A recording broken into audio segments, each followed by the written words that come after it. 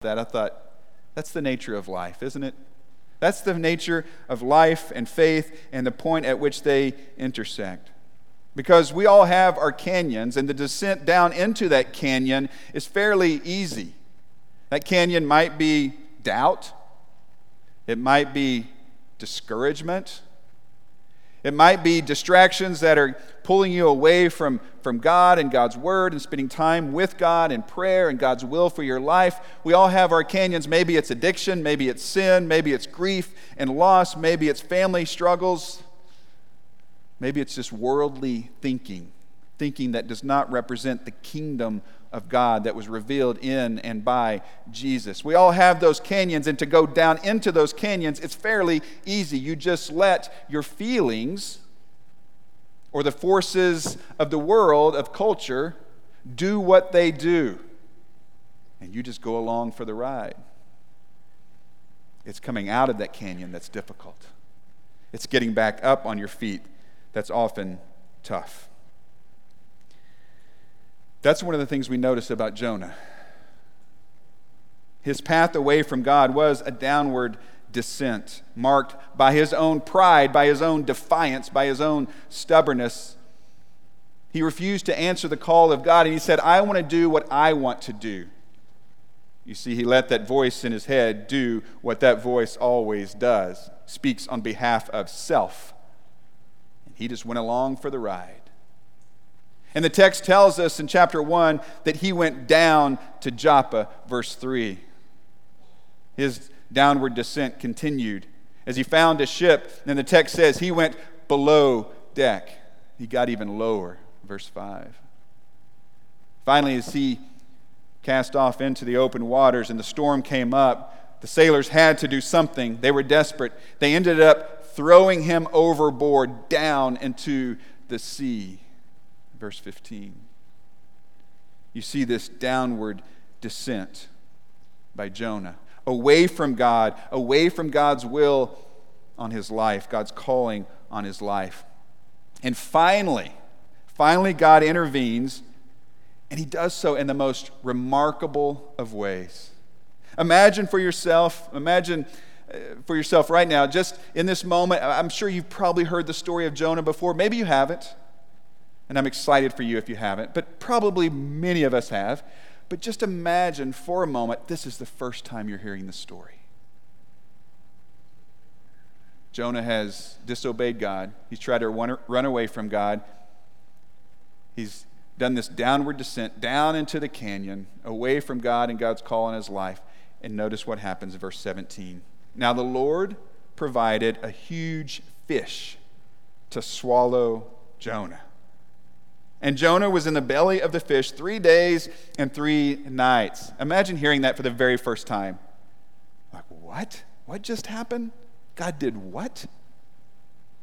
And by the way, how did God orchestrate this? Did he talk to the fish? Did he just divinely direct the big fish? I'm so curious how that went down. Hey, fish, I got a job for you. Jonah ends up in the belly of this big fish. And this, of course, is the part of the story that most people know. Even people who aren't believers know this part of the story. This detail about Jonah being in the belly of the big fish for 3 days and 3 nights, it's not accidental. And it's not insignificant. In fact, it would be a foreshadow of what would happen to Jesus, who would not be in the belly of a fish for 3 days and 3 nights, but he would be in the belly of the earth. He would be buried. He would be in the tomb for 3 days and 3 nights. Jesus even mentions Jonah's story. This part of Jonah's story, it is the sign of Jonah. In Matthew's gospel, some of the religious leaders, the Pharisees, the scribes, they're watching Jesus do these miracles, and they're scratching their heads thinking, how does he do this? And they're hearing him teach with what seems like authority. How does he know to say these things? But they're still not convinced because their picture of the Messiah is much different than the one in front of them. And so they ask for a sign. We need something tangible. We need something visible so that we know you are from God. Had they truly been looking for a sign, they would have looked at all those miracles and heard all of those teachings, and they would have said, yes, you are. But as part of their stall tactic, part of backing Jesus into a corner, they say, we need a sign. Give us a sign. And here's what Jesus says in Matthew's Gospel, chapter 12, verse 39. Jesus answered, a wicked and adulterous generation asks for a sign, but none will be given it except the sign of the prophet Jonah. For as Jonah was 3 days and 3 nights in the belly of a huge fish, so the Son of Man will be 3 days and 3 nights in the heart of the earth.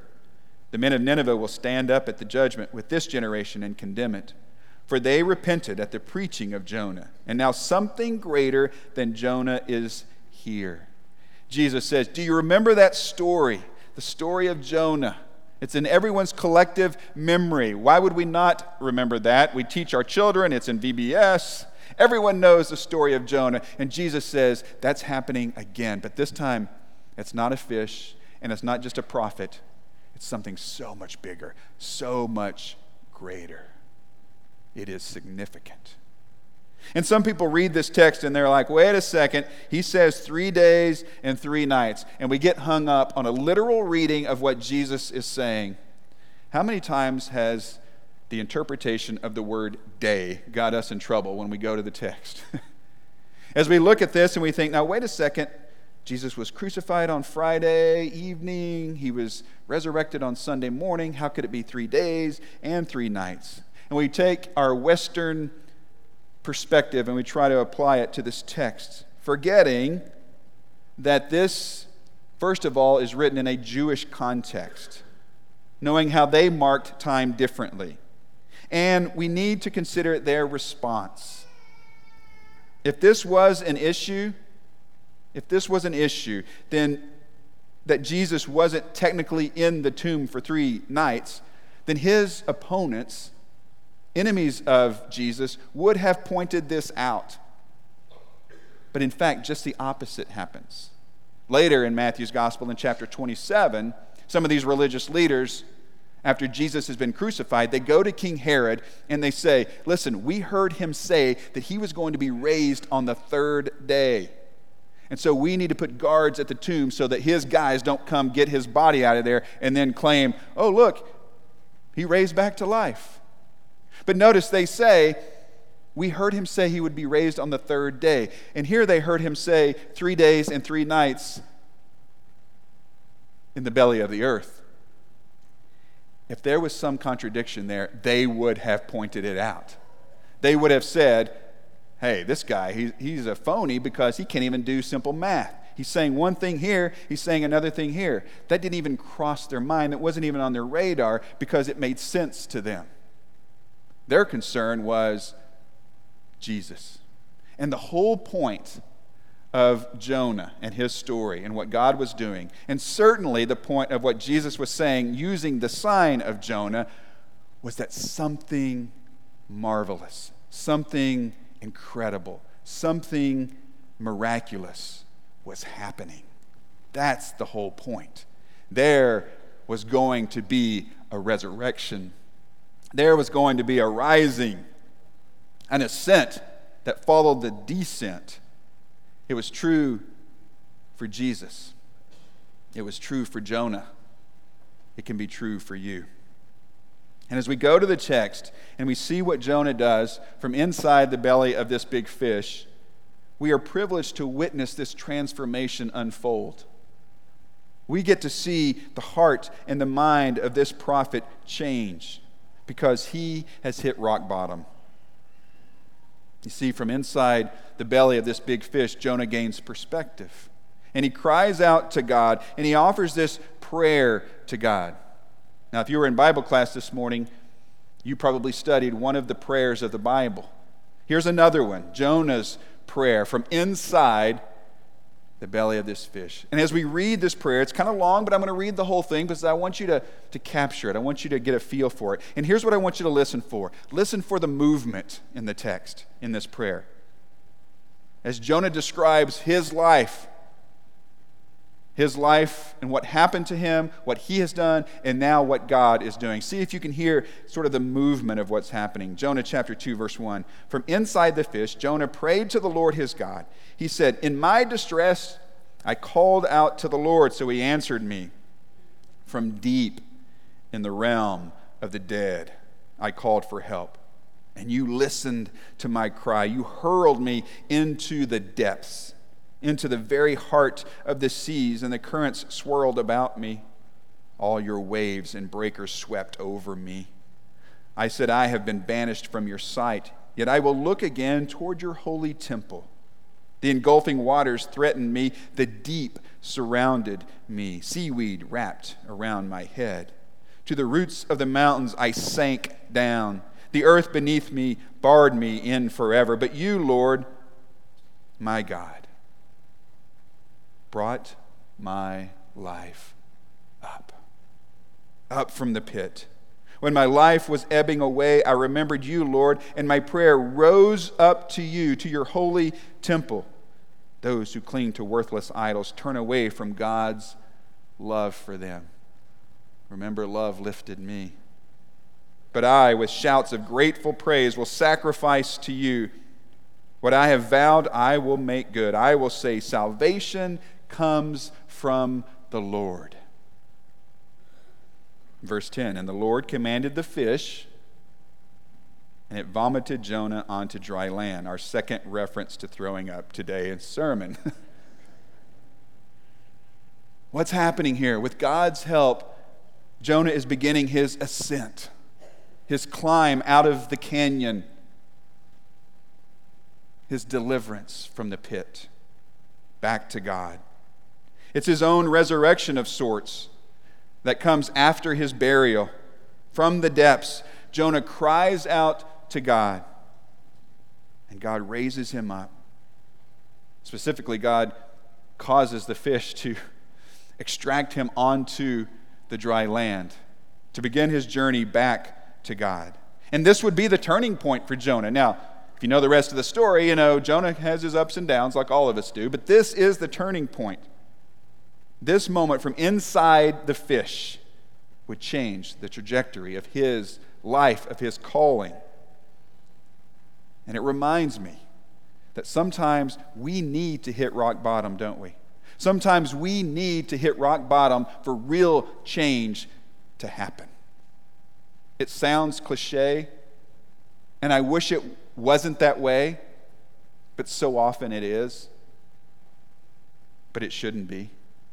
It shouldn't be that way.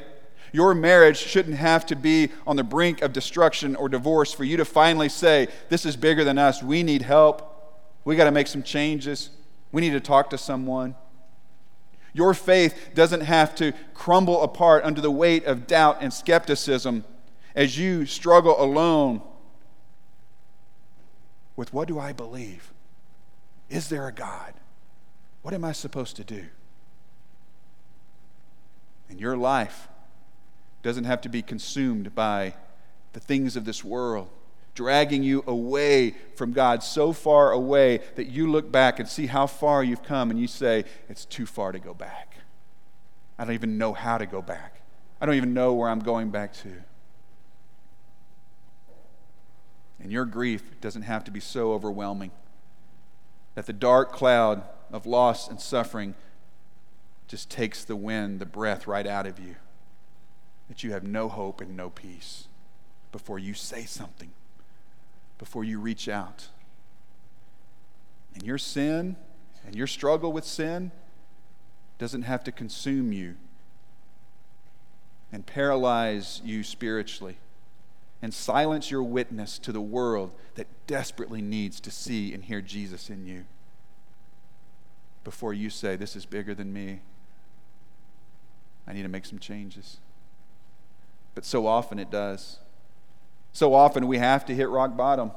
And then so many times once we hit rock bottom, we don't recognize that. And what do? We look everywhere for a shovel so that we can keep digging.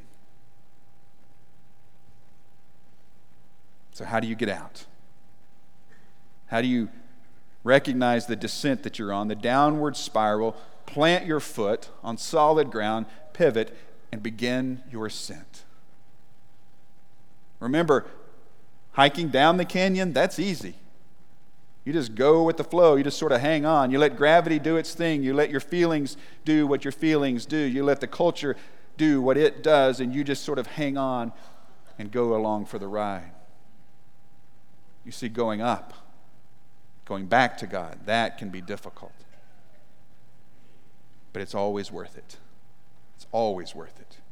And I think Jonah's story reminds us of where it starts. It starts with two things: perspective and prayer. Perspective and prayer. That's where the journey back starts.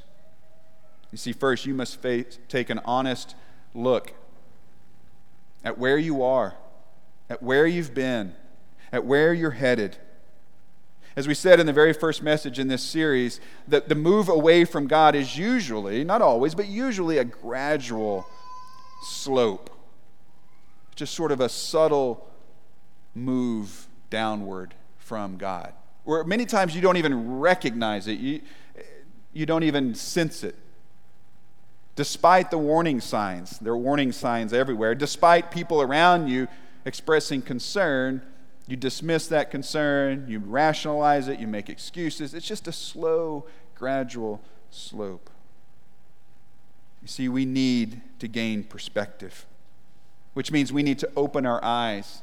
We need to see where we are, where we've come from, where we are headed if we stay on this path. And notice that's what Jonah does. Look back at this verse in his prayer, verse 4. I said, I have been banished from your sight, yet I will look again toward your holy temple. He says, God, I feel apart from you. When I come up for air and I look around, I see I have removed myself. Now, obviously, God can still see him. God can see all of us. That was Jonah's way of expressing, it is me. I have moved away from you, so far away from you that you can't see me.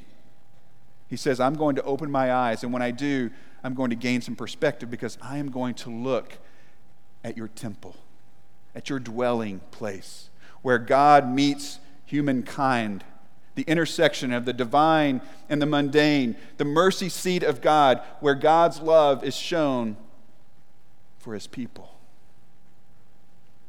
Jonah says, I'm going to look beyond my circumstances, beyond my excuses, beyond my desires, and gaze upon the presence, the holiness, the sovereignty of God. Jonah gains perspective. He opens his eyes. We must do the same. Getting out of the pit starts with seeing and accepting where you are. That it's not where you want to be. That it's not where God wants you to be. That's where confession starts, is understanding that there's a need to confess. But perspective only gets you so far. Jonah was powerless to change his circumstances, wasn't he? I mean, what could he do? Remember, where was he? He was inside this fish. He had no power. He could not change anything. I mean, is he going to knock on the stomach wall of the fish? Hey, I've learned my lesson. Let's do something different now. He was powerless. And it took that sense of being without power to finally get him to do what? To call on God, to pray, to yield, to submit. He recognized that the only power that could change his life, his circumstances, that could change anything, was the power of God. And so he calls on God. Verse 2, in my distress, I called to the Lord, and he answered me. From deep in the realm of the dead, I called for help, and you listened to my cry. When you finally realize you need deliverance from controlling sin, from a constant struggle, from paralyzing doubt, from overwhelming grief, from crisis, from confusion, from the chaos of the world,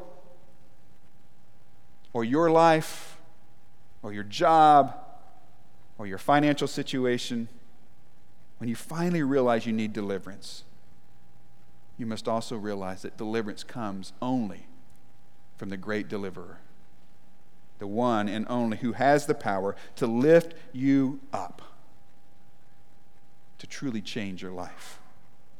Listen to the words of the psalmist in Psalm 86. We began our worship today in Psalm 86. The psalmist says, I will praise you, Lord my God, with all my heart. I will glorify your name forever. For great is your love toward me. You have delivered me from the depths, from the realm of the dead. And how does Jonah conclude his prayer? Do you remember? If you have it open in front of you, look back. It's not on the screen, but look back at verse 9. Salvation comes from the Lord. He finally declares that the only one who can save him is the one who called him. Salvation comes from the Lord.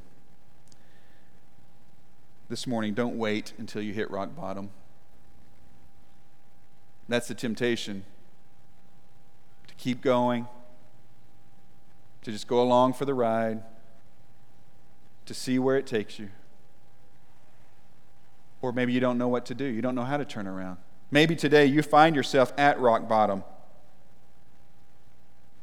If you're there, it's time. If you're on your way there, it's time. Look for an intervention from God. Maybe God is sending a big fish to you. What is your big fish moment? Maybe it's this text, this message, this day, a conversation that will ensue today or this week. Maybe it's a prayer. Maybe it's time alone with God. Maybe it's confession.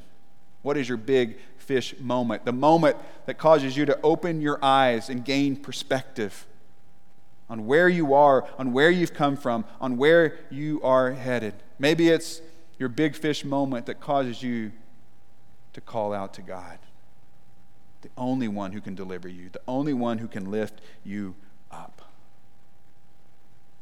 Don't let that moment go by. Many of you probably remember the story back in 2010 of the miners in Chile who were trapped 2,000 feet below the surface for over 2 months as a canal collapsed in this mine. There was a book written, probably several books written, but one was called Deep Down Dark. And in this book, Hector Tobar tells the story of the 33 miners who had lived in the dark for 69 days, wondering if they would ever see the light of day again, wondering if they would ever see their families again. Many of the miners were obviously face to face with imminent death. They knew where this was headed, and they quickly gained perspective. They started thinking about their lives and their families and their relationships and their friendships and the regrets that they had. And in this book, the author tells a story about one of the miners knew Jose was a Christian. And so some of the miners approached Jose and said, "We know you're a Christian. Will you pray for us?" He said, "Sure." Jose got down on his knees and he began to pray. And he said, "Lord, we aren't the best men." Very honest. "Lord, we aren't the best men, but Lord, have pity on us." And then Jose even got more specific, and he began to confess the failings of himself and the people, the other miners around him. And he started talking about Victor and his drinking problem, and Hector and how he had been talking over the last day or two about how poor of a father he was to his daughter, and about how Miguel let anger get the best of him. And he continued to confess very specific sins to God in this collective prayer, and no one stopped him. In fact, they just joined with him in praying. Here's what the author writes about that experience. He says, "It was the beginning of something special. In the deep, down, dark, buried under the earth, with their death staring them in the face, these men got real before God and each other." Why does it take us being buried 2,000 feet below the surface for us to get real before God and each other? Why does it take us to hit rock bottom before we finally look up and say, "I need help"? While this was happening below the surface, above the surface, as you can imagine, or maybe you remember from the stories, workers, rescue workers, some of the brightest minds there and around the world were trying to think. They were brainstorming, how can we get these guys out of there? And they came up with a plan, and they had to bring in this specialized drill, and it took some time to get it there. And they had a bit break, and they had to do some work, and there was setbacks along the way. But after 69 days, finally, they were able to rescue all 33 of these miners and bring them to the surface. Their story is our story. Their story is Jonah's story. It took being down there at rock bottom for them to gain perspective, for them to get real with God and each other, for them to call out for help. And why were they able to get rescued? Because they were such good guys? Because they put their brains to it and found a way to climb out? Nope. Why were they rescued? Because someone else came down to get them. That's our story. That's us. Nothing you can do can save you. But we have one who has come down to rescue us. How did Jonah end his prayer? Salvation is from the Lord. And it can be yours today. Receive it, embrace it with gratitude and joy. If you have not put Christ on in baptism, do that today. Begin those conversations today with people you trust. Or if we can help you today, as you rely on God to bring you out, to lift you up, let us do that. A couple of our shepherds and their wives will be in the parlor. It's a little room right behind me. They would love to visit with you and pray for you if they could help you in some way. Of course, we as a church family would do the same. If there's something we can help you with today, we invite you to come as we stand and sing. Let's stand together. I need thee every hour, most gracious Lord. No tender voice like thine can peace afford. I need thee, oh, I need thee. Every hour I need thee. Oh, bless me now, my Savior. I come to thee. I need thee every hour. Stay thou nearby.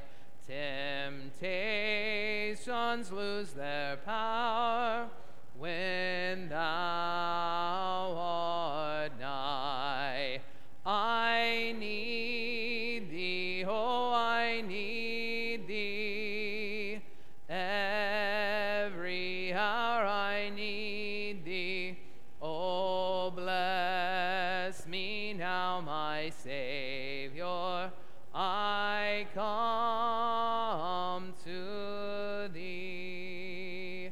I need thee every hour, most holy one. Oh, make me thine indeed, thou blessed Son. I need thee, oh, I need thee. Every hour I need thee. Oh, bless me now, my Savior. I come to thee. Please be seated. Shall we pray? Heavenly Father, we just want to thank you for this day you've given us, and thank you for allowing us to come here and worship and commune with other Christians today. And Lord, just help us to hold on to you and help us to not hit rock bottom before we put our faith back into you. And help us to give you the glory and the praise that you deserve every day, Lord. And Lord, just ask you to be with our middle schoolers and the sponsors this week as they go out and serve this community and watch over them and help them do a good work. And Lord, just continue to bless all of us and just be with those that are not with us today and help them be able to return soon. And Lord, just forgive us for all our sins. In Jesus' name, amen.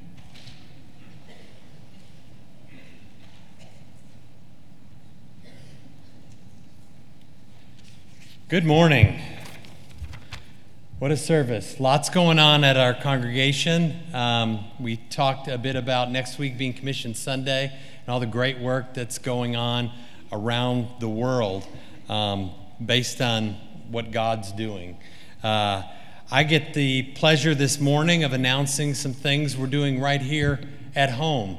The shepherds, as we continually pray over this church and seek new opportunities or ways to better serve the needs of this congregation, have come up with 3 areas that we've wanted to devote more attention to, more focus to.